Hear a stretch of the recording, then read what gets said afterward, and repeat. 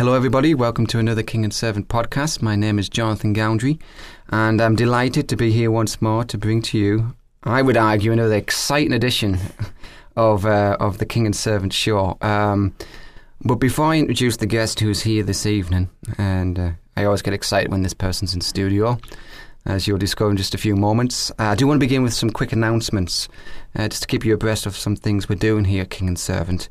First of all, just to remind you, I am in the works of getting an internet connection into the studio so that we can have a live broadcast. So the long-term goal is to go from a podcast to a webcast. But what this will also allow us to do is to have guests on the show through telephone. And I'm really looking forward to the prospect of that, because there are some people out there who would like to be on the show, but we're just not geared up for it because they don't live in South Florida and they can't physically be in the studio here with us. Also, I'm working on this mini project called Paradoxical Theology. If we get hooked up with the internet here, then we can do that as well, with some guests lined up. And also, I do want to put together a small mini-series on reaching out to Jews and Muslims. In particular, Muslims. It's been actually a personal note for me in the past month or so, and I've really felt compelled to put together a good, solid teaching of how we should understand the teachings of the Quran and how we can best reach out to Muslims. And then following that, I would like to do a show on Judaism. Living in South Florida, there's a lot of Jews in this community, and I work with a few, and my dad knows a few, and it's just going to be appropriate, I think, to give attention to those two faiths, because they are Abrahamic in origin. We have Abraham in common with these two faiths. But after that, there's some radical differences. So just pray for me that God will give me the time to really do my homework. I don't want to I never throw something together. But, well, not always. Not all the time. But I do wish to make a real good job of those two special shows. And maybe I can get a guest on, somebody who was once a Jew and converted to Christ, or maybe somebody who was once a Muslim and converted to Christ. Sometimes you can't beat, believe it or not, the testimony of somebody who's came out of a faith like that and embraced Christ as Lord and Saviour. So those are the introductions out the way.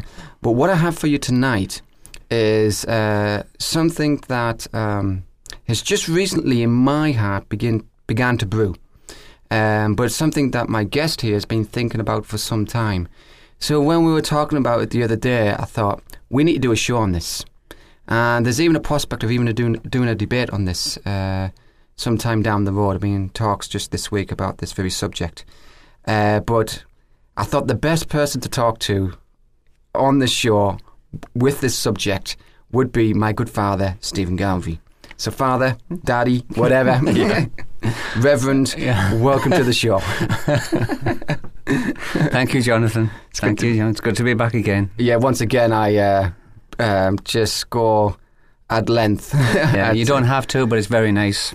Yeah, I can't help myself sometimes. Yeah. Like I said in the prelude when we were talking, you are actually my favourite person in ministry.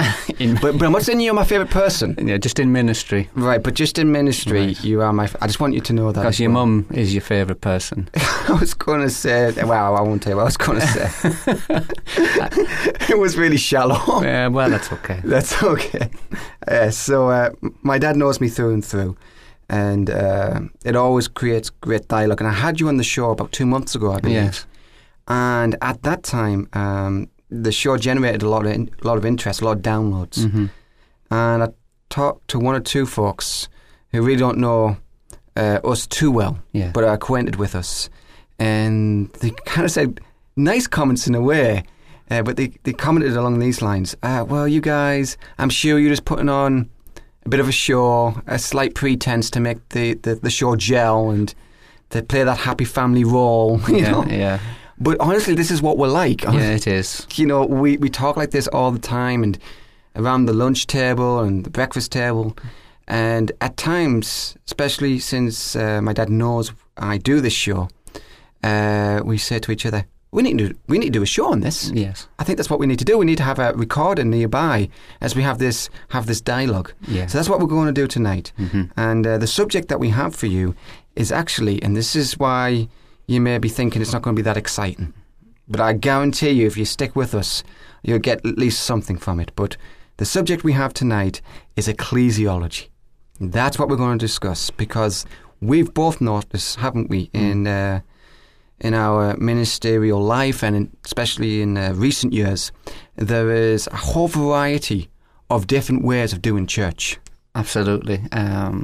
As I said, I've been in the ministry a long time now, so I've seen a lot of shapes and sizes of structure and church government.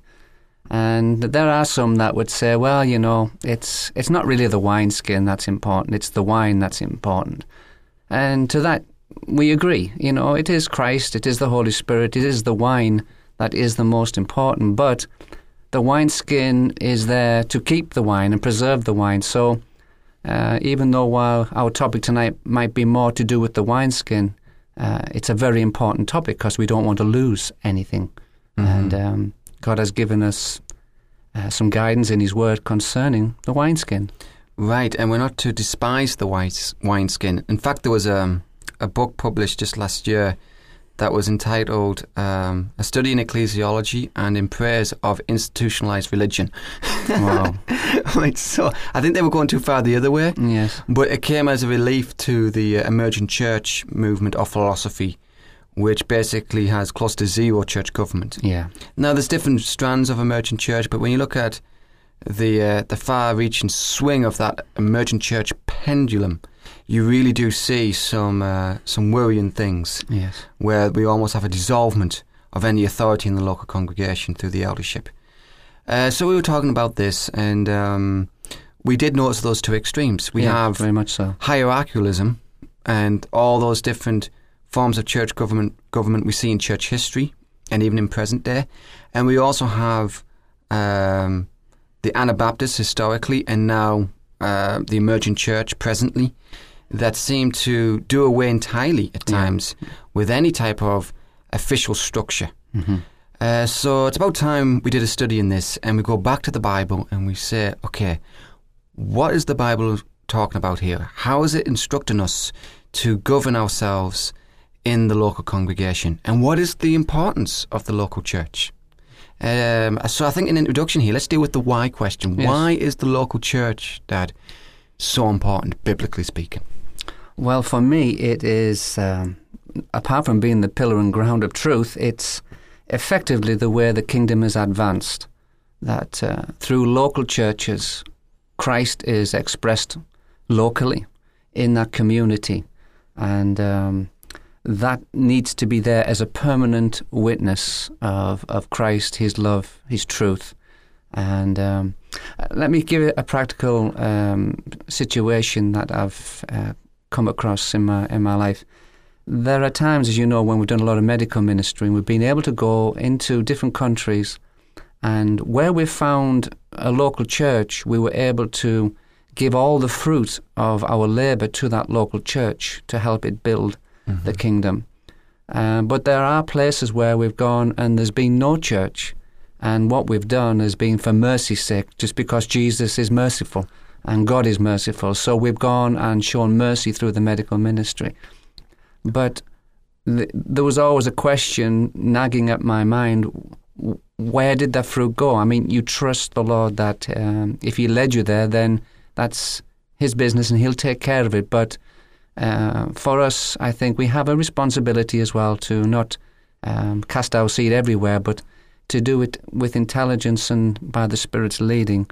And usually that is to build a local church, to build the expression of Christ in that community. Yeah, the classic definition of a missionary is one who is sent out, like an apostle in many ways. Yes. But is sent out to plant churches and to see the establishment of the indigenous church on the foreign field. That's basically the classic definition. Now, missionary work has a broader application than that, and even perhaps arguably a broader definition. But essentially, if it doesn't lend itself or doesn't lead to the establishment of the local church on the mission field, then we really need to question if we're doing everything according to Scripture. Yes. Because according to the Scriptures, it's the local church that God has been pleased to minister to his saints in the New Testament age. Yes, and it's a question of influence and authority. Mm-hmm. It's not just influence. Right. You want to comment a little bit, expound on that? Yes, I've heard some really good teachings from Mr. Maxwell, who I really appreciate, and I could listen to him all day. I've got a number of his books, and I'm grateful to God for him. But I think one of the premises of his ministry, if not the premise, is leadership is influence, nothing more, nothing less. That's what came to us, was presented to us at our church, that leadership is influence, mm-hmm. which, has a kind of a nice ring to it. Sounds pretty good, If you're a true leader, then somebody should be following you. Right, it's very palatable. Yes, and very palatable to this generation who don't like any authority at all. But biblically, leadership is not just influence. Leadership is also office. It's therefore as an appointed title, and we don't want to get totally just lost in titles. And I understand why this generation has an aversion to that. Because of, the hierarchical, overbearing institutional systems that we've had have been horrible. But at the same time, we can't throw the baby out with the bathwater. And so, that is a problem now. We are a generation that will quite easily accept, let leaders influence us, but don't tell us how to live, don't preach to us, don't have any authority in our spiritual lives. Don't rule over us, type of thing. Right. Even though the Bible says, obey those who rule over you. Yes. And we're going to unpack this as well. What does it mean to rule over people? Because some people have taken that way too far. Yes. And we see that, actually, I would argue, in many different expressions of church government. So when we just quickly give a survey here of church government positions as it's existed over church history, we're not going to villainize one primarily over another, because generally speaking, you can have the wrong ecclesiology but the right man in charge, and the way he exists within that system of government is actually quite good. Yes. So you could have, if you will, like an Anglican minister who has a whole hierarchy to account for or to be answerable to, and he can barely make any decisions without the approval of the people above him. But yet the way he ministers to his flock under the radar is very special and very praiseworthy. So we're not talking about individuals here, because it's a case-by-case point, I think, in many circumstances. But we're looking at, biblically, what is the best model to follow. Mm-hmm. So when we look at church history, we have seen a whole plethora of positions. If you ever want to know what creates denominations, it's normally ecclesiology. Yeah. To do with the structure of the church government and their position on the sacraments. That's generally what causes different Protestant denominations. There are other factors as well, of course, but as we see it there in Protestant history. But before Protestant history, we had Catholicism. And Catholicism, as I understand it historically, and you sharp church history theologians out there might be able to correct me, but as I understand it from my own study, the Roman Catholic Church was once the church in Rome. Because it was the epicenter of political life and business life, it became very prosperous.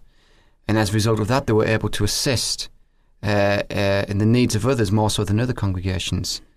And one thing led to another over time. This is gradual, but it led to that church being an epicenter. Not just that place as a capital, but that church in Rome being an epicenter. And the leadership getting more and more powerful and more dominating. Yeah. And then you fast forward 1,000 years. I know this is an overview, we're flying by at 1,000 feet here, it's kind of seeing the mountaintops. But we see that this actually brought about ministerial and apostolic succession. Yeah. Whereby it was so hierarchical in nature that they would appoint one man known as the Pope, who would have jurisdiction over the entire Catholic Church. And the Catholic Church was no longer a local congregation in Rome, but then it extended to the entire world. Yeah. And its influence wherever it went.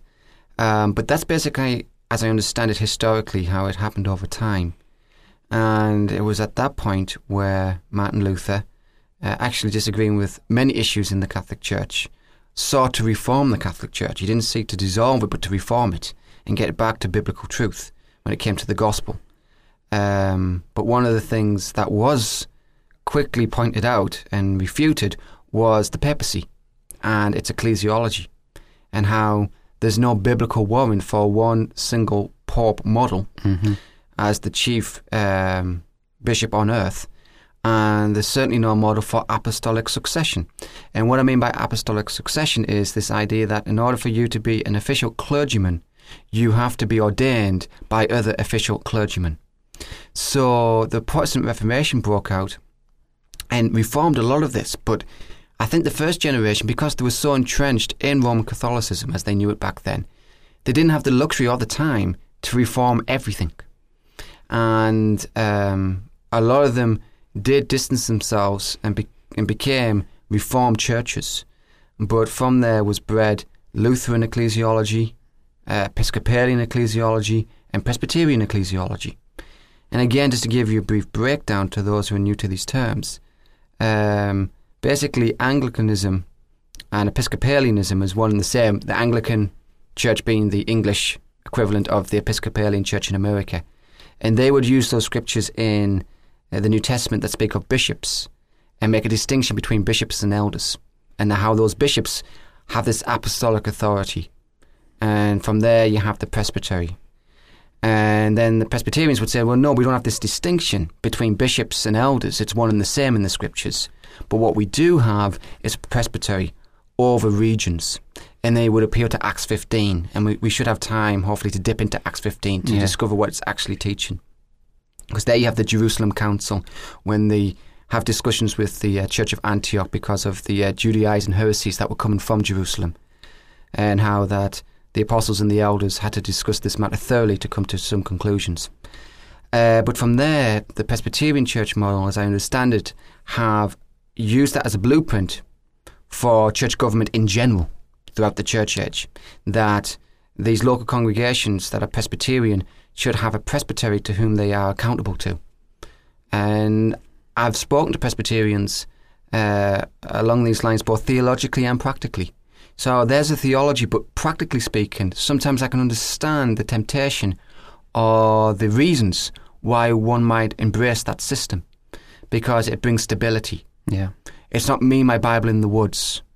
You know, you're not this backwoods fundamentalist who comes up with new doctrines every 5 minutes, something to suit his fancy or her fancy. Well, it gives legitimacy, doesn't it? Or a sense of legitimacy, which, as you and I know, it's a strong currency within religious world. You know, if you can't beat them, join them was one thing. But when there's competition on the block, the established churches tend to, you know, give legitimacy to an upcoming church. Yeah, could you unpack that a bit more as well, Father? Yeah. I mean that as my earthly father, not priestly father. Yes. Just call no man your father. Would you unpack that idea of legitimacy a bit more? Because we were discussing this as well privately, that most men have this craving in any circle of life, but particular religious circles, for the badge of legitimacy. Like, I am with those guys, I am Reformed, I am Pentecostal, I am with the AG, whatever it may be. And I've seen men go giddy over being associated with a certain group. And counterwise, I've seen men devastated because people might think they like that other group. Yeah. So this badge of legitimacy it has idolatrous impulses, if you ask me. And I just wonder if you could unpack, as you've experienced it in your own life and your own experience. So what are your extra thoughts on that? Let's just put it in simple terms. You've got Church A, which is an established church of a historic denomination, and you've got Church B on virtually the same block, which is another church that's been around a long, long time. And we're talking about a few hundred years. And then we get Church C, which is, in their terms, an upstart. new kid on the block, so to speak. And yet it's got something relevant for today. The anointing of God and blessing of God rests upon the ministries, and it's basically going great. And numerically, it's gaining strength. What very often happens is that the established church A and established church B, though they're different denominations, they find a kind of common bond against church C. I don't feel like I'm church C in this story. Well, no, I'm just joking there. I mean, it's just the nature of men that when they feel threatened, they join for mutual benefit and castigate maybe that which is threatening. And what usually happens is they come to a point where Church C is so obviously growing and becoming more and more influential in the community that the only way they can really deal with it is to extend some sort of legitimacy to it and say, hey, we recognize you now. Thank you. Yeah. Yeah, that's the best way to put it. We recognize you now. And we'd like to give you a place at the table with us. And therein lies a very important point in the life of that church. Because if they receive the legitimacy badge, hook, line and sinker, when it's become... Right, there can be mutual fellowship. Mutual fellowship. I'm not talking about that, but where the leadership is really seeking to be one of the boys in town, Now I can be associated with those guys. Yes, I can. Yeah, and I don't look an idiot anymore, and etc. etc. If they choose that in that spirit, what will happen is that yes, they will gain their legitimacy in town, but they will lose their edge. They will lose their cutting edge, and what will happen is the same fossilization that happened to Church A and Church B will start to come into Church C. And before long... And that's when the wineskin gets too old, right? Yeah, the wineskin gets old and difficult to work with. And, in the end, there's very little difference between Church A, B and C. They're kind of homogenized. And it's not that Church A and B become apostate. No, not at all. They have the gospel. No. So this is not like an either-or fallacy, like, they're completely in Church C, if we will, in this illustration, or you're in the apostate church. That's not what's being said here at all. Sometimes Church C can be apostate. Sometimes it's not accepted for a reason. But as we observe this craving that many men are susceptible to, for this legitimacy, to resist that temptation, right, to just join the Jolly Boys Club, because the Jolly Boys Club gives you that profile within your society.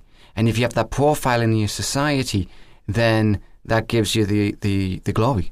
Yeah. And all men without Christ as centre want their own glory. So it sounds very, we're working together here, we're coming together.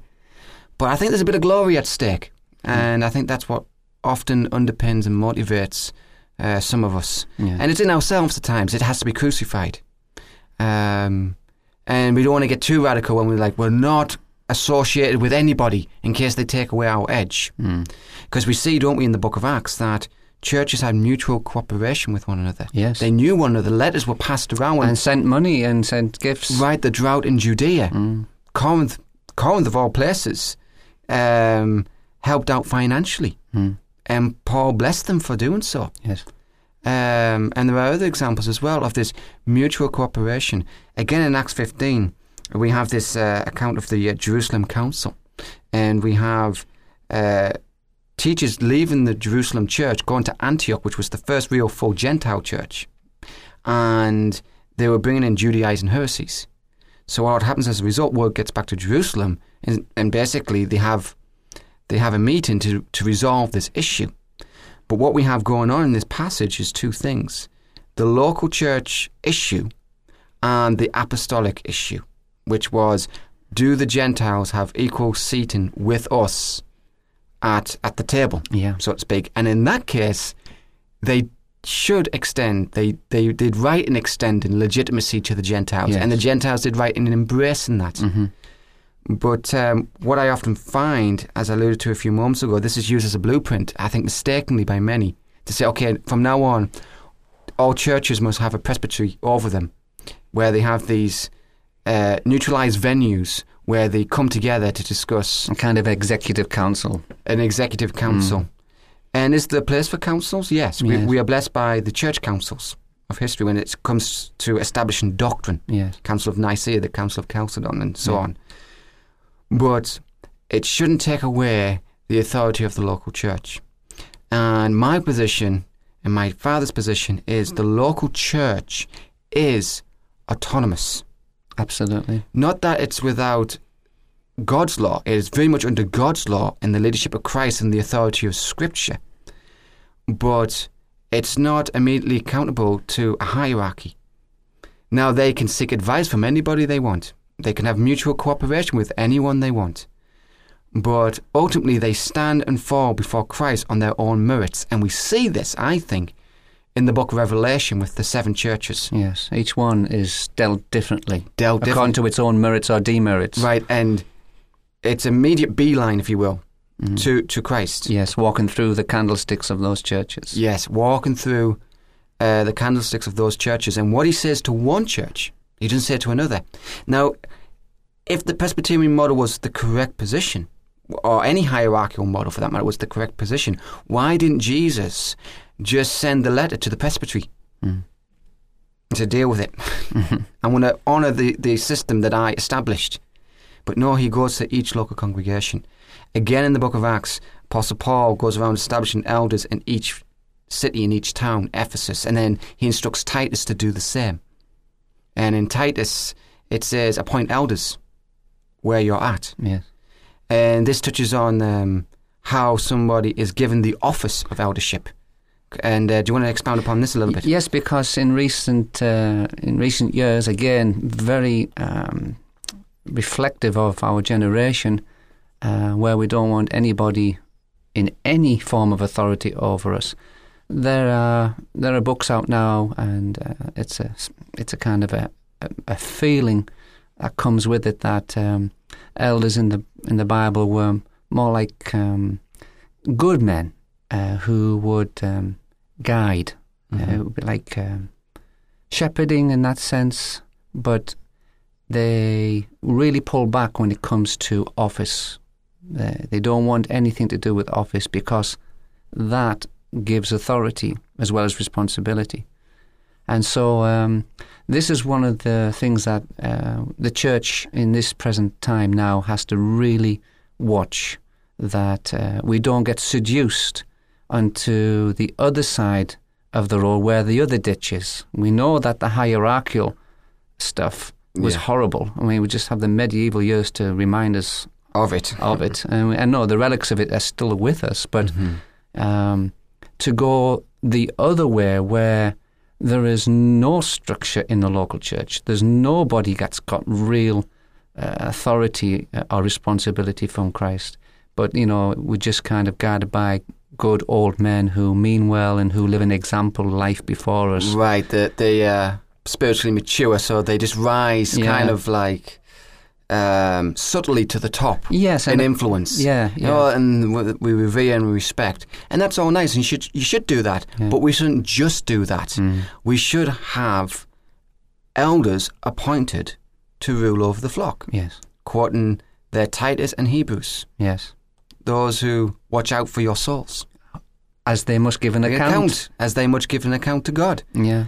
So, you know, those beloved street preachers who normally have a big yellow sign talking about the fate of homosexuals or something like that, or reading another translation other than the King James, or something like that. I know that's a bit polemical, but we do see those type of folks from time to time.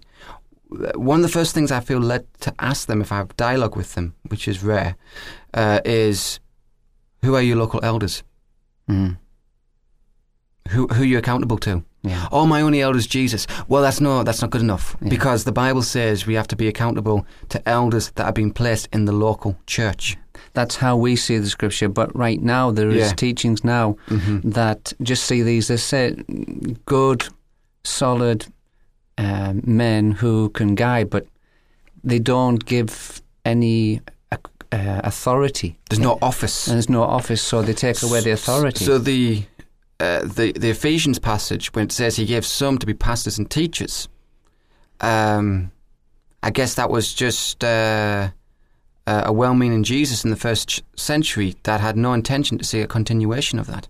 Well, they would just see those gifts as functions. Just functions. Functions, Even though they're classically referred to as the office gifts. Yes, but they're looking at the Scriptures again with new light, and so they, some have gone so far as to say that we've got it wrong for 2,000 years. I mean, we have got some things very wrong, but there again, it's like at best that's heterodox. To say that you, whoever you may be, have sat down with the Bible and then nobody. I mean, the people who were martyrs for the faith, those who studied Greek, Hebrew, Latin, had no TV, candlelight study for hours on end, and they never saw this. But you, in Western America, wherever you are, you see it and go, oh, there it is, and it let everybody know. Yeah, I would say if you get such an epiphany, take a second glance at the Scriptures. Second thoughts are pretty good on these matters. Yeah, it's a very bold claim if it hasn't been heard of at all. Now, there's certain minor peripheral things that people do discover in Scripture, let's face it. Yes. Like it was only in recent years that the word tetelestai, for paid in full, the full definition was really discovered. Yeah. There were examples as well. The Grandile Sharp rule, I think it is, how that works in Titus 2:13 in reference to the deity of Christ. So we make, tweaks that previously you could say in shorthand haven't been seen before. But something as major as the local church, they come across as, well, this was previously unseen and now I've studied it and here it is. I think that is a red flag right there. Well, the ironic thing is, for people who are writing this stuff now, is that they are decrying really how the church has just followed the Western pattern of culture, how in recent years they've just followed the corporate business model even in our churches. But I don't think they see the beam in their own eye that these particular teachings now, where there is no authority in the local church, is very indicative of this generation. So it's rather ironic that they see, that which has been lacking in the Western church over years, and they don't really see that they're still speaking from a contextualization of this generation who don't want anybody to preach to them. They don't want any preacher to preach the word where it bears down on their conscience. Yeah. They just want to really kind of meet in a circle, because when you don't have authorities that are set in the church, apparently you reach your decisions by consensus. Right, and that becomes the new absolute, right? General consensus. Which is rather naive at best. Yeah. Because you're always going to have one person that's not, in agreement, right, for whatever reason. Right, and this touches on, what role or influence should the congregation have? And I believe that the congregation should have influence. Yes. It is the church. But it shouldn't have absolute influence, or influence whereby nobody really takes responsibility or is in charge. Where this week we feel like doing it this way, but now the general consensus is we need to do it another way. Yeah, well, we have politics then. Then we have politics, and people have voted. Yeah, people have voted in. Yeah, voted in, and it's instead of the leaders looking to God for His mind, they're looking to the people for their felt needs. What's bothering the people? What do they want? And what happens is, just like a politician, you funnel in on where the people are. Yes. Instead of where God is taking them. Yeah. And you let democracy really come in through that door, and in the end, it kills the theocratic spirit of the Holy Spirit in God's chosen appointed channels. Yes. And I know it's a question of balance, so we don't want to go on one side or the other, but... Yeah, because you used the word theocratic there. We're certainly not espousing a theocracy, No. but there is a sense in a semi-theocratic way Yes. that the eldership are responsible before God to be faithful stewards of His word. Well, the Holy Ghost has made them overseers. Yes, that's right. The Holy Ghost. So it's not a matter of saying, well, who amongst the congregation likes this guy? Stick your hands up or put your vote in the box. From a biblical point of view, you have to seek the mind of the Holy Spirit Right. for who His choice is. Right. So I believe this is my balanced position in all of this, as I see it anyway, is we want the congregation even to be influential in the appointment of elders, but it can't mitigate against the final say of the elders. I think that would be my position. I think that would be fair to say. That would be fair to say. And when you mentioned, you're more Pentecostal than me, but when you mentioned there the influence of the Holy Spirit in this, yes. and the authority, I yes. think, not the influence, but the authority of the Holy Spirit in this. I've often said when people have challenged my position that the authority of Scripture and the gifts within a man, which is a reference to the Holy Spirit endowing a man with certain gifts to minister, is the sufficient foundation for the mature and complete church. So you should be seeking other men to attest to the calling that's on your life. Mm-hmm. Like I was ordained in California with Reformed Baptist, and I was ordained with ICI through you and through ICI. Yes. So I've had men attest to the calling that God has already put on me. Mm-hmm. And that's the difference. And you can even have congregations who say, or elderships that say, we don't recognise your calling. That could happen. Yeah. But you can't make that absolute. Because if you make that absolute, then that eldership actually becomes a hierarchy. Yes. That they have spoken universally mm-hmm. of your capacity in ministry and your role in ministry. But you are to respect the decisions of the elders within a local congregation. So, for example, if an eldership within a congregation decide that they don't wish to have you, even if you were previously an elder elsewhere, that is their prerogative. Yes, it is. That is their decision. But what they can't then do is then extend it mm-hmm. to wherever you go next. Yeah. Our decision extends to which other congregation or whatever congregation you might go to. Because at that particular point right there mm-hmm. is the moment they've stepped out of the local church bounds. Right. And if the church, this is a big mm-hmm. if, but if the church had stuck to the biblical, shall we say model, okay, just mm-hmm. for speaking's sake, mm-hmm. if they'd stuck to the local thing, mm-hmm. then none of this hierarchical stuff would have been taking place really in a kind of a universal sense mm-hmm. because the local church would have stood on its own, the local authorities would have been there, accountable, mm-hmm. but once you start to make an elder a bishop and then put him into over the diocese or over the parish, the moment you've done that is the moment you've opened the door to another system, which is more Babylonish than the Holy Spirit. Than the Holy Spirit and the local congregation taking that central place in redemptive history in the church age. Yes. That's why we call it the church age. Mm. We say this as shorthand to describe this last epoch of redemptive history, but there's a reason for it.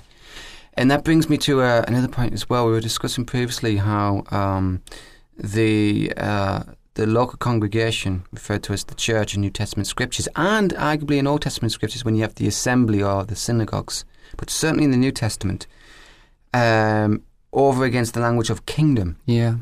And how there have been many, and sometimes well-meaning, who have relegated the significance of the word church, ecclesia, and elevate the word of kingdom. Yes. Basileia, I think is the Greek word. And they say, well, no, it's just about the kingdom. Yes. And the church, that's not really where it's at. It's about the kingdom. And then the kingdom extends to all these other institutions, all these other things. Yes. All these other spheres of life.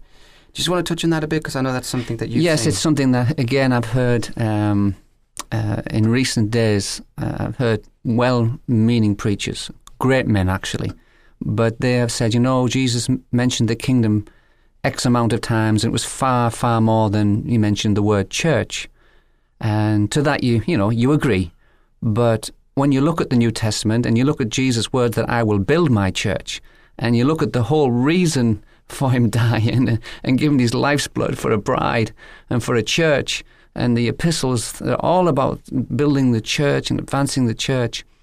It just bothers me that sometimes the emphasis on the kingdom has just been touched a little bit by the flesh. And I usually find that those who promote kingdom over church are very often itinerant evangelists or preachers themselves, or they've got a TV ministry, parachurch ministry. In other words, they're not operating within like a local setting, more of a translocal, and it's in their benefit mentally and financially to talk about kingdom, because they need support, and that's true, but not to the detriment of giving to the local church. Yeah. And so I do think that that money does play a part in that emphasis, and it bothers me. It disturbs me. And it disturbs me as well, Dad, that when you see that emphasis leading to things such as finance, and you sometimes question how are those dots exactly joined together, and is there an ulterior motive there? Yeah. So we can't really know the motives, but we can judge the doctrine. Yeah. And we see that it's flawed because, according to the New Testament scriptures, thinking of Matthew, when we have the word church used in Matthew 18, it's used interchangeably with the word kingdom. So in the New Testament age, the church is the kingdom. Yeah. Not the other institutions, not the family, not the economy, not the government. And that's why I did the debate in Seattle, the Two Kingdoms Theology debate, to get this biblical doctrine clear as possible so that we can preserve the purity of the church. And I often find these people who get too kingdom, whether post-millennial, sorry to step on my post-millennial friend's toes there, Didi, if you're listening, forgive me, but I find that they become too eschatological. They're trying to bring the not yet into the already. Because in the new heavens and new earth, we will have the kingdom everywhere. Yes. God will be all in all, according to 1 Corinthians 15. But in this age, known as the church age, it's the local church and the saints who are indwelled by the Holy Spirit, who have the gift of the Holy Spirit. That's why I said the kingdom of God does not come with observation, Luke 17, but the kingdom of God is within you. Yeah. And I've talked about this several times before. Yeah, I think the only observational part of the kingdom of the church really is that local expression. Right, the gospel, the word of God, and the sacraments that are administered from that church. And yes, there can be the evangelist, of course. Yes, there can be power ministries. But if it doesn't feed into the local church, if you're not seeking to have those power ministries work as close as possible to the local church, I think the trajectory of that is unhealthy and problematic. Yes, it's just a couple of degrees out and a length of time, and I think that's one of the reasons why we find so many individuals shipwrecked, because that trajectory. But I think if you give your fruit of your labours to a local church, or at least be that way inclined, and have that local church in your heart, I don't think you're going to go far wrong, because that church belongs to Christ, and we are minding the things of Christ and not the things of ourselves. Yeah. And even as yourself, even though you are currently a pastor of a local congregation, ICI does mercy ministry on the foreign field as well as domestically, but certainly on the foreign field.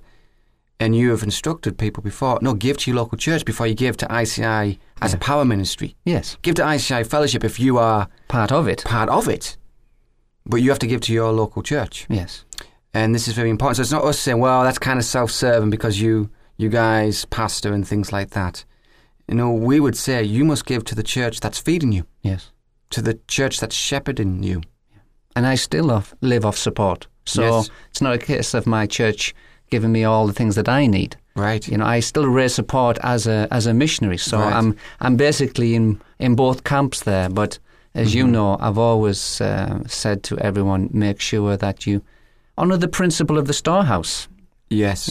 That's God's storehouse, where people are nourished and the family of God is, and where you find a place, and where you are being looked after spiritually and fed. So honour that first, and then obviously have a heart for the mission field too. And so absolutely, and that's where I come in, you know. But then the point of the missionary is to establish more local churches. Yes, but on the mission field. Yes. So it always goes back to that and to the end of the age, I would argue. Yes. But also just kind of bookending this as well, so we have a clear ecclesiology, biblically speaking. We're not saying that the eldership can do two things here. We're not saying that they can get involved in all your business. Sometimes there's a top-heaviness to eldership. We learned that in the 70s with the shepherding movement. Yes. And thank God those guys had second thoughts. Yes. And they realised that they'd gone too far. And to be honest with you, at that point, I am with the emergent church, not as a movement, but in response, like, how dare you? Yes. It's a total intrusion. How dare you say, who you're going to marry? I mean, as long as they're in the Lord, you should have that liberty. By the way, that's not a personal experience. But I've heard of this stuff going on. How dare you say, no, you can't go to this place, you can't watch that movie, you can't do this recreational activity. Unless it's a clear transgression of Scripture, you have to give liberty. You have to give green light until the Bible says red light. Yes, let a man examine himself. Let a man examine himself. Judge nothing before it's time. So if somebody's doing something for the wrong reason, God knows. Yeah. But we are called to deal with sin in the church when it's an obvious open transgression. And even then there's a pattern to follow in Matthew 18 when somebody should first go to them privately, who witnesses it, then bring additional witnesses, and only then do we bring it to the church. So we're not about getting into all your business, and certainly not having any say in your preferences whatsoever. But we are saying for the health of your soul, God in His wisdom has set up the local church with shepherds, with pastors as they're sometimes referred to shepherd the flock with the word of God and the gospel and the sacraments. And it's there that you should find your spiritual sustenance. And if you're finding yourself getting it elsewhere, I would suggest that you recognise that as a potential hazard and go back to the local congregation and submit yourself to the authority of that church. You don't have to agree with everything. We're not expecting you to. But if they have the gospel and they're faithful men of God, and they may not be the coolest people or they may not be what you're looking for by preference, but if they have those essential qualities and they genuinely love and care for you, submit to them. It shouldn't kill you as a regenerate soul, as a regenerate person, to submit to elders who are watching out for the well-being of your soul. So I think that's where the balance is, that the elders are to speak out on matters pertaining to the word. That's why Paul instructed Timothy, preach the word, be ready in season, out of season, rebuke, exhort, correct. Let no man look down on your youth. So you can even be a young person. I'm being a bit self-serving here, but you can even be a young person and serve as an elder, as Timothy did. But that's what we're doing. We're just pointing you to the word of God. And letting the authority of the word of God and not only receive the word of God through their lives, but, as James said, is there any sick among you? Let them call for the elders of the church. So we can pray for the healing of the sick. Anointing them with oil in the name of the Lord, as the passage says there in James. So the true elder, the true pastor, should be sacrificial. He lays down his life for the sheep. He looks out for the well-being of the sheep. But he still has a chief shepherd, as 1 Peter 5 says, to which he is accountable to. So Jesus is ultimately Lord of His church, both locally and universally. And that's why no one is above the authority of Scripture and God's Word. And that's why some elders sometimes, unfortunately, have to be removed from office because they fail to keep in good standing with the Scriptures.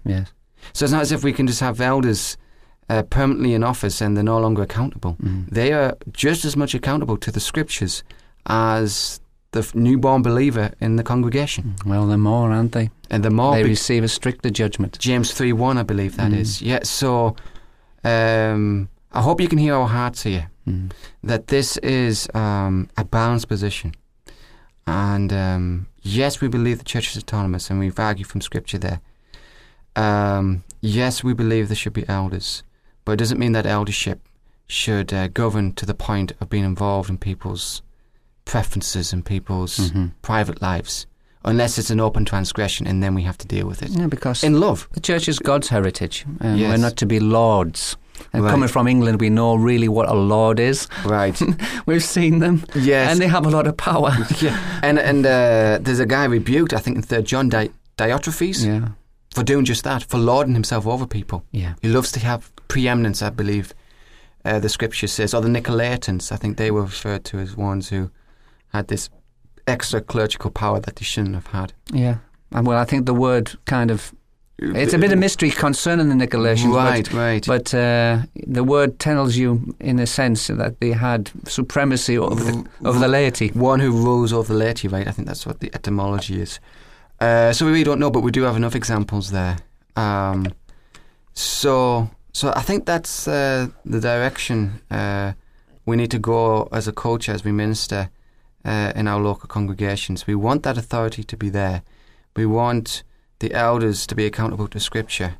But at the same time, we don't want to have this hierarchy whereby the local congregation is dwarfed in its significance and authority, when according to the Scriptures, as we have discovered, the local congregation is where the life of the people of God should be within that covenant community.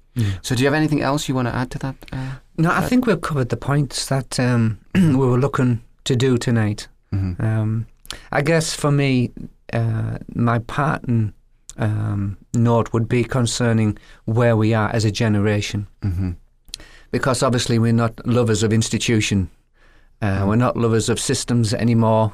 And certainly we don't want people telling us what to do anymore. That's kind of where we're at as a generation. But my concern is that the 20-somethings and the early 30-somethings of the now,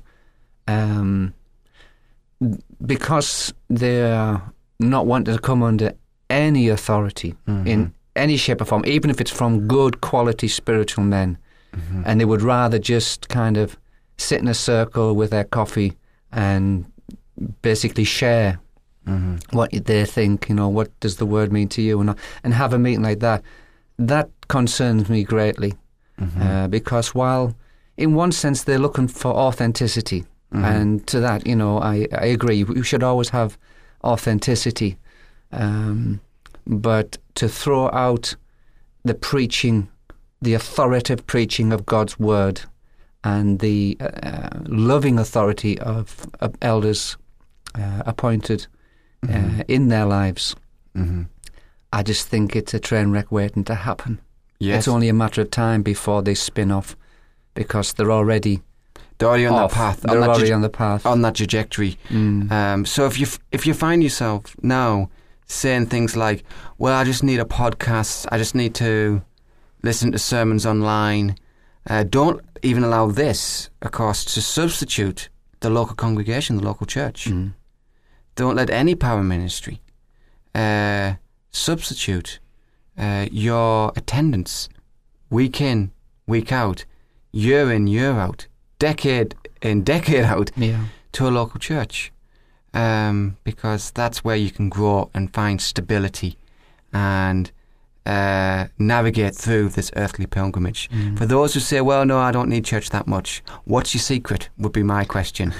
What is your secret? How do you get through life without being under the constant nourishment of God's word and the bestowed grace in the ordinances of the church? Well, I think partly is that they don't want to come under that light.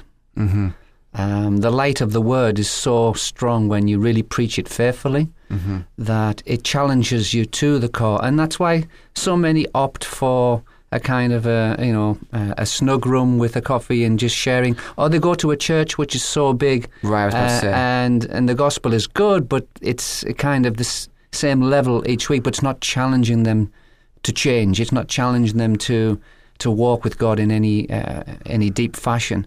Yes.